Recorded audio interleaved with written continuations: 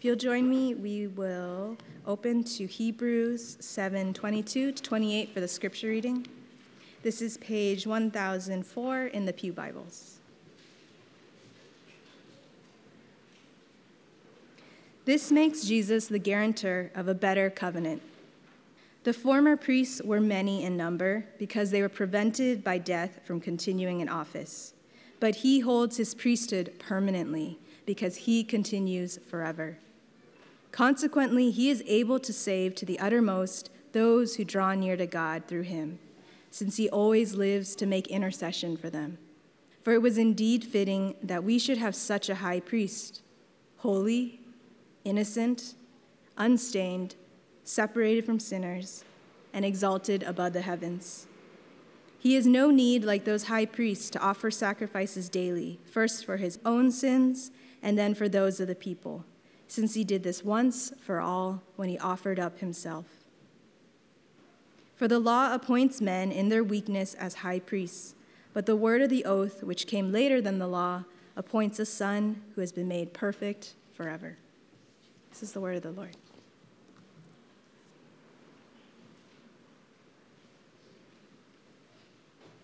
Good morning. Very, very exciting chapter this morning. How many of you have heard a sermon, whether topical or going through the book of Hebrews, on Melchizedek? I'm just curious. So this is a smaller crowd than the first service, but more of you have heard of it, so you're smarter. There's only 7 in the last service. I was really surprised. So let's just skip it and go to Hebrews 8 then. Since, this is a chapter or a subject matter that actually most people tend to skip over. And the reason being is it's quite a challenging passage to go through. And just to give you an idea of how challenging it is, we're introduced to Melchizedek in chapter 5, verse 10, but let's go back to chapter 5 and read verse 11, and it'll give you an idea as to why this isn't spoken about all that often in churches. And it reads this: "About this we have much to say." He just introduced Melchizedek in verse 10, right? "And it's hard to explain, since you have become dull of hearing." So when we're introduced, the very next verse says it's hard to explain, and then he mentions the name again in chapter 6. And so even the author himself of Hebrews is waiting until chapter 7, until he's finally like, okay, I guess we got to talk about this now, right? And then he's finally going to talk about it here in chapter 7. So Melchizedek has like a whole bunch of different beliefs as to what people think who Melchizedek is. One of those beliefs is that they think he's the pre-incarnate figure of Jesus Christ. Some believe he's the Holy Spirit personified. Some believe he's just this Christian virtue. Others believe that there are other ideas as to who he is. An angel, for example. But what we need to remember is who the author wrote to. So the author of Hebrews is writing to a first century Jew, mostly, and if not a Jew, then someone who's very familiar with Judaism, which you and I are not. And that's not to say that we won't glean some spiritual application from this chapter, but we need to realize that we're going to have to dig a little bit deeper for that nugget. And so as we are mining for this nugget, we'll need to introduce some new theological term for some of you, and for some of you this is not a new theological term, but the term typology. And so the term typology is defined as the means or methods of illustrating the persona and the work of Jesus Christ. So where the people, events, or practices of the Old Testament are then foreshadowed to a type of Jesus Christ, the antitype, Jesus Christ, from the type. So for example, the person of Joseph in Genesis, who gives us a foreshadow of Jesus Christ, that Joseph wasn't simply a person in the story of deliverance of people in Genesis, but he was a type who was pointing to Jesus, the antitype, A-N-T-E, not anti. And so this type in the Old Testament is the representation of the antitype, which is the reality we discover in the New Testament. And so the Old Testament is full of these types. Too many to go over in one sermon, and I'm just going to give you two. The first one I'm going to give you is in Exodus chapter 12, verse 5, and it reads this: "Your lamb will be without blemish, a male a year old." And so this is speaking of the Passover lamb that is to be sacrificed, a type, and the antitype is Jesus Christ, and we can find that in 1 Peter chapter 1, verses 18 and 19. It reads this: "Knowing that you were ransomed from the futile ways inherited from your forefathers, not with perishable things such as silver or gold, but with the precious blood of Christ, like that of a lamb without blemish or spot." The Passover lamb, the type, points forward to Jesus Christ, the antitype. Second one, and this is all we'll point to, Numbers chapter 21, verses 7 and 8. This is speaking about the serpent on the pole, that serpents were biting people and they were dying because of the venom. And so Moses tells the people, well, if you look at this pole with this serpent on it, you're going to live. You'll be saved. Do you see the type and antitype? And so when you look at medical clinics, or if you go to the doctor and you see the pole with the snake or the serpent on it, this is where this picture comes from. And so some of you may be saying, like, how do you know that that's a type? Because scriptures tell us it is. John chapter 3, verses 14 and 15, and as Moses lifted up the serpent in the wilderness, so must the Son of Man be lifted up, that whoever believes in him may have eternal life. Type, antitype. So you see why it is so important for us to know our Old Testament. And we can see Jesus Christ's types in the Old Testament to be fulfilled in the New Testament. That with a background, now we can look at Melchizedek as a type, and the Lord Jesus as the antitype, where the absolute fulfillment of the nature and the role of the high priest is to be fulfilled in Jesus Christ. Now, Melchizedek's only mentioned 3 times in the entire Bible.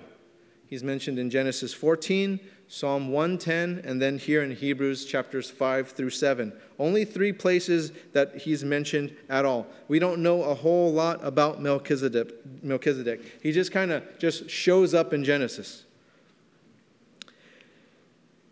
Interesting thing is he just kind of shows up in Genesis 14, and then it's not until 1,000 years later that King David writes a psalm and then writes Melchizedek's name in there. And then it's another 1,000 years later until the author of Hebrews writes about Melchizedek again.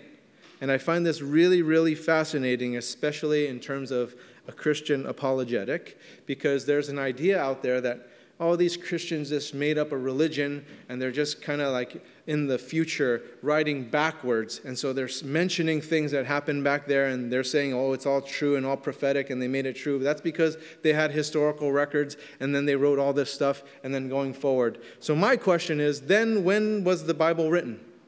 Was it written in times of Moses? Was it written in the Psalm with King David? Or was it written when the author of Hebrews wrote the book and wrote all those historical books? And so here is an apologetic against that idea, because here we have this really, really obsolete character in Melchizedek, who is only mentioned 1 time in Genesis 14, mentioned 1 time in Psalm 110, and then not until Hebrews. And so a span of thousands and thousands of years. Where's the group? Where's the group writing this stuff and going backwards? What it looks like to me is that it's all one author. One author who's going from the Genesis, that's going thousands of years later to Psalms, thousands of years later to Hebrew, and it's one author that this is one of those really subtle proofs of the divine authorship of the Bible. That's just a side note. Verse 1. For this Melchizedek, king of Salem, priest of the Most High God, met Abraham returning from the slaughter of the kings and blessed him. And to him Abraham apportioned a 10th part of everything. He is first, by translation of his name, king of righteousness, and then he is also king of Salem, that is, king of peace. He is without father or mother or genealogy, having neither beginning of days nor end of life, but resembling the Son of God, he continues a priest forever. So we're told he is the king of Salem, which most scholars believe to be Jerusalem. And he's priest of the Most High God, namely the Most High of righteousness and the Most High of peace. And Melchizedek is the priest of this God. Again, a type pointing to Jesus Christ.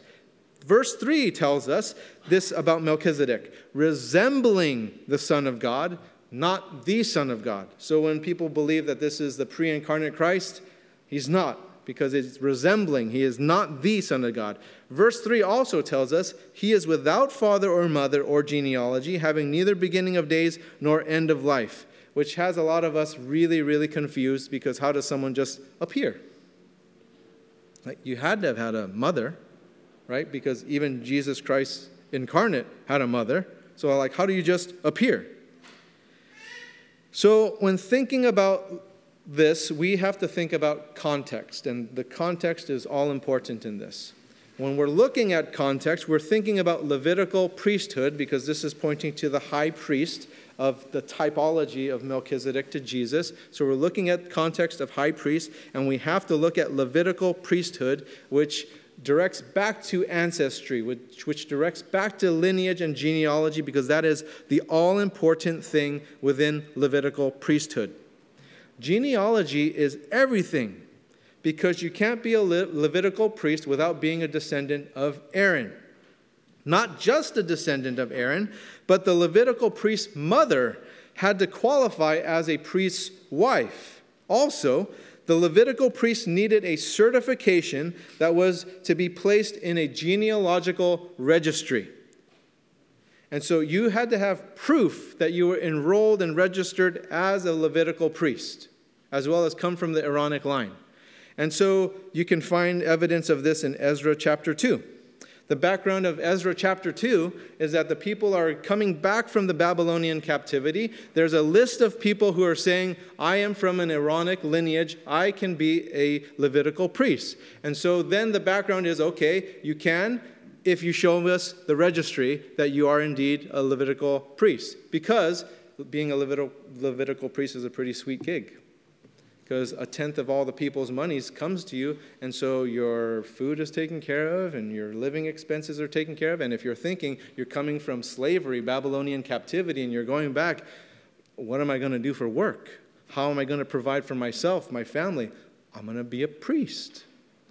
And so when you're going back, it's not like Ancestry.com or 23andMe, and you're just like, oh, here's the little spit, and see, I'm a Levitical priest. I come from Aaronic line and all this stuff. It doesn't work that way, because that doesn't get created till much later.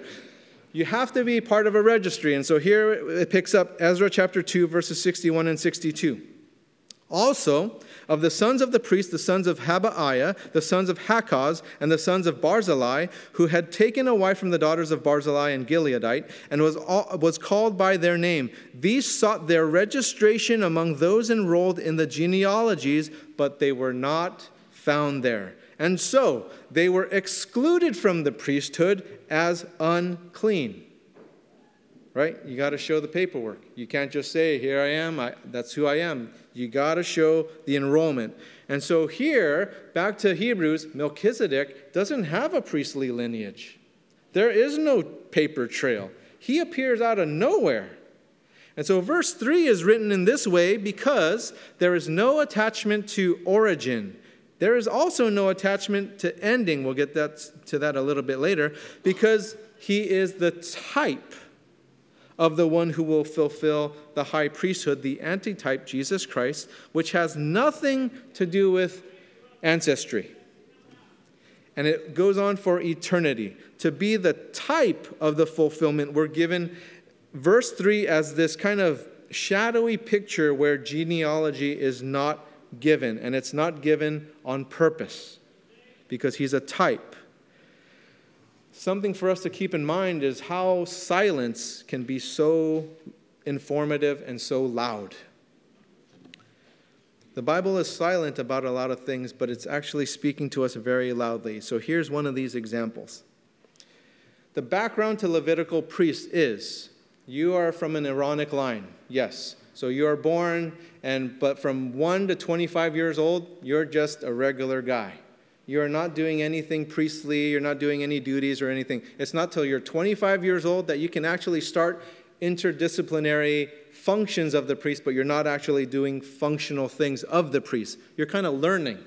So from 25 through 30, you're just kind of learning what's happening and you're doing these interdisciplinary priestly functions, but it's not until you're 30 years old that you actually start ministering as a Levitical priest. But then when you're at 50, you're required to retire. Mandatory retirement at 50. Doesn't that sound just wonderful? I mean, I'm just like 5 years away from that. Thank you for providing for me. You're at 50 and you're done. You can't be a priest anymore. That's it. So what's the silence of this message? We are presented with an eternal priesthood from this type and the antitype, that there isn't an end. But we know from Levitical priests, there is an end. So this first century audience who's hearing this is wondering, how does this work? There's no end? This guy's not from an Aaronic line? How can he be a high priest? Because he's not from the right lineage and there's no end when we know that when you're 50, you're done. And so you go back to type and context. Melchizedek is shown as this: no origin, no ancestry, and no end, because he is a type of the high priest of Jesus Christ. And so you see the links, you see the connections of Melchizedek and Jesus. There is no record because his purpose of existence is to be a type, not to be high priest, to be a type foreshadowing Jesus' high priesthood, whose basis of being high priest was not found on ancestry or lineage or genealogy, but it is founded on his sonship of God, that he is God's son, the personhood of Jesus Christ. That's what his high priesthood is founded on. So no earthly right to perform the rites of a Levitical priest, but the high priest nonetheless. So we know Jesus' right as high priest comes from his sonship, his personhood of God. But what about Melchizedek? How is he greater than all of those within an Aaronic line and Levitical priesthood if he doesn't even have the right lineage? How can that be? Verses 4 and 5. See how great this man was, to whom Abraham, the patriarch, gave a tenth of the spoils. And those descendants of Levi who received the priestly office have a commandment in the law to take tithes from the people, that is, from their brothers, though these also are descended from Abraham. So what's going on here? Abraham is the granddaddy of everybody. Abraham is he is the man. Whatever Abraham says happens, whatever Abraham wants gets done. That's the first century mindset of the audience that's hearing this. Abraham, he is the best. Abraham is the granddaddy of all of us. And so they also knew that the Levites received tithes. And that's how they lived. That people who are all descendants of Abraham gave to the priests, those Levites, to live. But then here's Melchizedek, who is extra special. He's extra special because he received tithes directly from Abraham, from Granddad, the father of all, proving to the Jewish mind that Melchizedek is greater than all Levitical priests ever to come after. Far greater honor attached to Melchizedek because offering of the gifts was given by Abraham himself. Check out Genesis chapter 14, starting in verse 18. And Melchizedek, king of Salem, brought out bread and wine. He was priest of God Most High. And he blessed him and said, "Blessed be Abram by God Most High, possessor of heaven and earth. And blessed be God Most High, who has delivered your enemies into your hand." And Abram gave him a tenth of everything. Melchizedek blessed Abraham, and Abraham tithed to Melchizedek. Yeah, so what? What's the big deal? Back to Hebrews 7, look at verse 6. But this man who does not have his descent from them received tithes from Abraham and blessed him who had the promises. It is beyond dispute that the inferior is blessed by the superior. Why is verse 7 a big deal? Because you have to look at who blessed whom. Who blessed whom? Melchizedek blessed Abraham. Therefore, who is more superior? A first century Jew would never say this out of their mouth. Melchizedek's greater. It's Melchizedek. Melchizedek is the superior. Just like the father blesses his children, the children does not bless the father in this culture. And in the Jewish mind, the assumption would be that Abraham blessed Melchizedek, obviously, because Abraham's the superior. That's not the case, is it? That's not what the scriptures read. Melchizedek blessed Abraham, which also advances for us the type. Jesus as the antitype, that it advances Melchizedek as this greater one to the antitype Jesus Christ. Look at John chapter 8, starting in verse 57. So the Jews said to him, "You are not yet 50 years old." When you've read that in the past, did you ever think that that was like a random number? Like, why 50? Remember the Levitical priest had to be done at 50 years old? So what essentially they're saying is, you're not even a priest.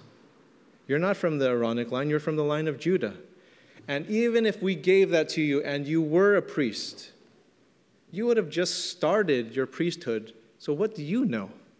You're not even towards the end of serving as a priest. So who are you? Who are you to say you've seen Abraham? And then it picks up, and Jesus said to them, "Truly, truly, I say to you, before Abraham was, I am." And so Melchizedek is the type, Jesus Christ, the fulfillment of this type, the antitype. Back to Hebrews, verse 8. In the one case, tithes are received by mortal men, but in the other case, by one of whom it is testified that he lives. So we know that the priest service was done at 50 years old, and that these were all mortal men, that every single one of them died. But then you look at Melchizedek, and there is no recorded death. It's strange. And so Abraham pays tithes to what is looked at as an eternal priesthood. Melchizedek is without beginning, and here he's looking like he's without end again. It's a type. He's a type of Jesus Christ, of the one who is to come. And Jesus Christ is the only priest to live eternally. Now, why is this significant?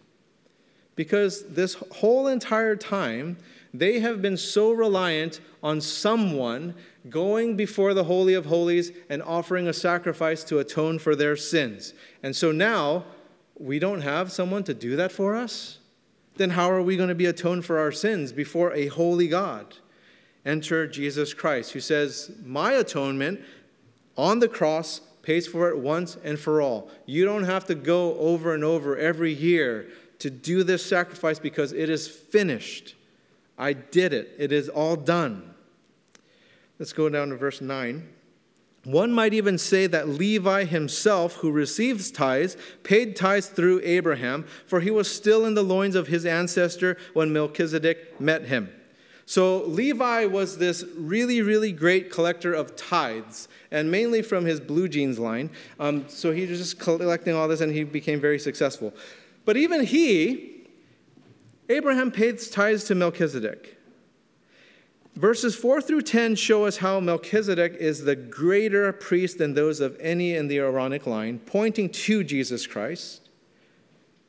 So now do you get a sense of how meaningful this typology is?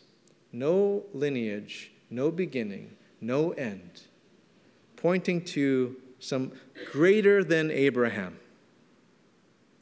That Jesus Christ is the perfect fulfillment of our high priest, that he is completely sufficient to cleanse us of our sins and usher us to holy God as high priest. Then in verses 11 through 19, what is foreshadowed in Melchizedek is the perfect priesthood of Jesus Christ. Verse 11. Now, if perfection had been attainable through the Levitical priesthood, for under it the people received the law, what further need would there have been for another priest to arise after the order of Melchizedek, rather than one named after the order of Aaron? If perfection could be attained through a Levitical priest, or any Levitical priest, why would another priest be needed? Because it's showing that perfection could not be attained that way. It can't be attained by a priest. It can't be attained by the law. And if the law or a priest could fully address our sins, could address knowing God and being adopted into the family of God, then there would be no need for another priest to fill in that role and to do what the law tells them to do. There would be no need for an antitype. But it is exactly showing that Melchizedek is the type. There's a gaping need until Jesus Christ fills it as the antitype. So we do need another high priest. Not simply to imitate Melchizedek, but to be transformed by the Messiah himself. Transformed by God. Not to imitate Jesus Christ, but to be transformed by Jesus Christ. And to transfer anything that we hold on to Jesus Christ, to be taken over by God with a continued steadfast pilgrimage in believing and trusting in God for the rest of our life. Now, verses 12 through 14. For when there is a change in the priesthood, there is necessarily a change in the law as well. For the one of whom these things are spoken belonged to another tribe from which no one has ever served at the altar. For it is evident that our Lord was descended from Judah, and in connection with that tribe, Moses said nothing about priests. Jesus was from the tribe of Judah. The tribe of Judah does not serve as priests. There's nothing about that mentioned from Moses. And so the laws served as this temporary purpose. Otherwise, something eternal wouldn't be needed. The law was a foreshadow of the eternal grace to come through Jesus Christ. Something eternal to come so that all of these constant changes that were happening with priests coming over and over and over and over again would be done. That the eternal one, Jesus, who like Melchizedek did not have an earthly right for being a Levitical priest, that Jesus' priesthood was not derived from genealogy, but from the personhood of God, for being God's son. Verses 15 and 16, this becomes even more evident when another priest arises in the likeness of Melchizedek, who has become a priest, not on the basis of legal requirement concerning bodily descent, but by the power of an indestructible life. Eternal, indestructible. That is not any mortal priest. Jews have this significant heritage with Judaism in regards to sacrifices. But all that ceremonial ritualism changed with Jesus, who, through his atoning sacrifice, tore that curtain between the Holy of Holies and the rest of the world. Something that is really, really difficult for people to do is to leave their religion. All the social constructs, all the family dynamics within that, but even beyond those things, that we as people tend to hold on to things that we feel are tangible connections to a spiritual being. So whether that be an altar or a sacrificial system or a vestment or whatever it may be, we always wonder if there's anything at all to it that's more tangible that I can hold on to. And the writer acknowledges this struggle for first century Jews who have relied on a temple, who relied on altars, vestments, all these ceremonial things, cleansings, and is now pointing them and telling them that the priesthood with Jesus Christ is much greater than anything you're going to leave behind. Reminding them that Melchizedek is greater than any priest that came after. Go back there. Go back to that type. Because your father Abraham blessed him, not any other priest. Go back to him, because he's going to point you to Jesus. Verses 17 through 19. For it is witnessed of him, you are a priest forever, after the order of Melchizedek. For on the one hand, a former commandment is set aside because of its weakness and uselessness, for the law made nothing perfect. But on the other hand, a better hope is introduced, through which we draw near to God. Verse 17 is quoting Psalm 110, verse 4, and then in verse 18 reads that a former commandment is set aside because of its weakness and uselessness. It was but a shadow of the good things to come instead of the true form of these realities, as it is also written in Hebrews chapter 10, verse 1. the need was for a pure and spotless high priest to sacrifice himself for his people that only God could provide, because that what was provided by the law were sacrifices that had to be made year after year by high priests who were sinners themselves. So this cycle would never end, because you would have a high priest who would come in who was sinful, who would have to offer a sacrifice for himself before he could sacrifice for any of the other people as a priest. That cycle would never end.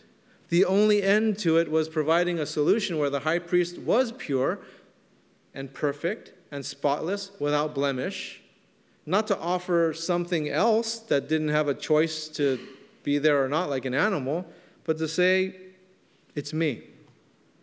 I'm going to do this once and for all. And then for us to be inviting those who are separated from God to meet him at that place of sacrifice at the cross. That it's not a religion, but a personal relationship with Jesus Christ. That our dependence is not on a religion or doing good deeds, but before the cross of Jesus Christ, pointing to that this law made nothing perfect. Otherwise, it would have been a permanent fixture in how to get to God. Then the question is, why does the law exist then? Because it is helping us to see the grace revealed in Jesus Christ. To see that here's Melchizedek, the type, and you're going to have to go through all of this law and find the fulfillment in Jesus Christ, because this law is not going to deliver you from what you're cursed with. That you're only going to be able to get it from Jesus Christ. And the Old Testament provided redemption by sacrifice through the high priest. And it's the same in the New Testament, but our high priest is Jesus Christ, who provided the perfect, everlasting sacrifice. One thing we could never do on our own is to go before a holy God and say we're sinless. It could never be done in the Old Testament. It can never be done in the New Testament. But then enter Jesus Christ, who says, I'm going to tear this curtain that separates the Holy of Holies, where God's presence is, from the rest of the world. And I'm going to tear it, and I'm going to allow access through me. That you and I aren't to cling to those shadows anymore for real substance, which is in Jesus Christ. You don't have to hold on to those temples and altars and sacrifices and all those things, those religious things. You don't have to do that anymore. Now, how do sinful people draw near to God? And you're going to get all sorts of answers if you just take a walk on the lake and ask. But what does draw near to God even mean? This is not an exhaustive list, but it includes trusting God, receiving the forgiveness of sins, trusting in Christ's priesthood, persevering in faith, coming to God in your times of need, in your times of pain, doing the will of God. That's what drawing near to God is. And this was the purpose of the priest. The purpose of the priest was to draw people to God. And the law couldn't do that. And then in verse 19 it says we're offered a better hope through Christ and his priestly function as he intercedes for us. We are brought into God's presence as we are anchored in Christ. Now in verses 20 through 28, we're given further instruction and some application. Verse 20, and it was not without an oath. For those who formerly became priests were made such without an oath, but this one was made a priest with an oath by the one who said to him, the Lord has sworn and will not change his mind. You are a priest forever. So we are reminded that Jesus was made priest not by lineage or law, but from an oath. And so we're taken back to Psalm 110 again, pointing us back to the superiority of the priesthood of Christ as King David wrote. And we talked about oaths last week, so if you want to hear more about that, just listen to last week's message. But the oath revealed this vital truth, that God will do exactly as he promises to do. He promises that. And his credibility, his character are dependent on this oath, are dependent on keeping his promises. And these promises that we find in the Bible are at the heart of our faith. Promises such as God's promise to Abraham that is fulfilled in Jesus Christ to bring blessing to all of Abraham's descendants. The reason why you and I are here, that churches are meeting on a Sunday, is on account that God promised Abraham to bless the nations. That's why we're here. And all of church history is on account to God keeping his promises. Verse 22, this makes Jesus the guarantor of a better covenant.